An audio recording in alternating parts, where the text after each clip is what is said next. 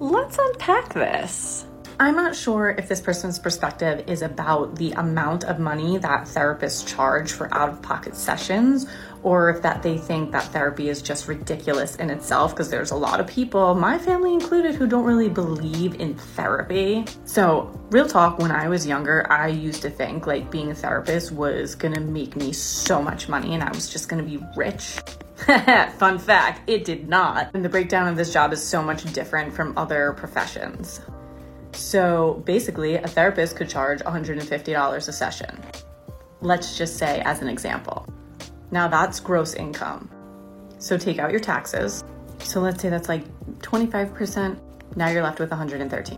Now you have to remember rent, utilities, any platforms that you use for your electronic medical records, your virtual appointments, your marketing. So you're gonna see that money dwindle pretty fast. And here's the other thing.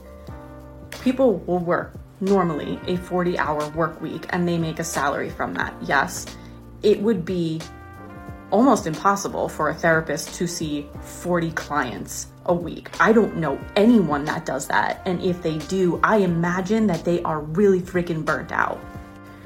A majority of therapists that I've heard from cap their weeks at like 30. And that's considered full-time. Even that's a lot in my perspective. Then you also have to consider there's usually never a week where you don't have people cancel on you or no show for their appointment. You also have to consider that some times of the year are better than others. So if you're really, really busy in September, you're gonna wanna put some of that money in savings for December when you're really slow or people are canceling a lot because of holidays. You also, if you're doing private practice anyway, you don't have benefits. So if you're gonna be paying for insurance, if you're gonna be putting money into an IRA, these are all things that have to come out of that session fee. Or on the flip side, if you're a therapist that accepts insurance, you're not making that.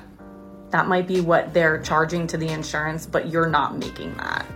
So to me, the reality is that if you are charging $150 a session, you're probably making hourly the same amount as most other professions hourly once you take out the taxes and all of the fees and all the things that you need to pay for. It just seems like a lot of money at first because they're handing you $150 at once.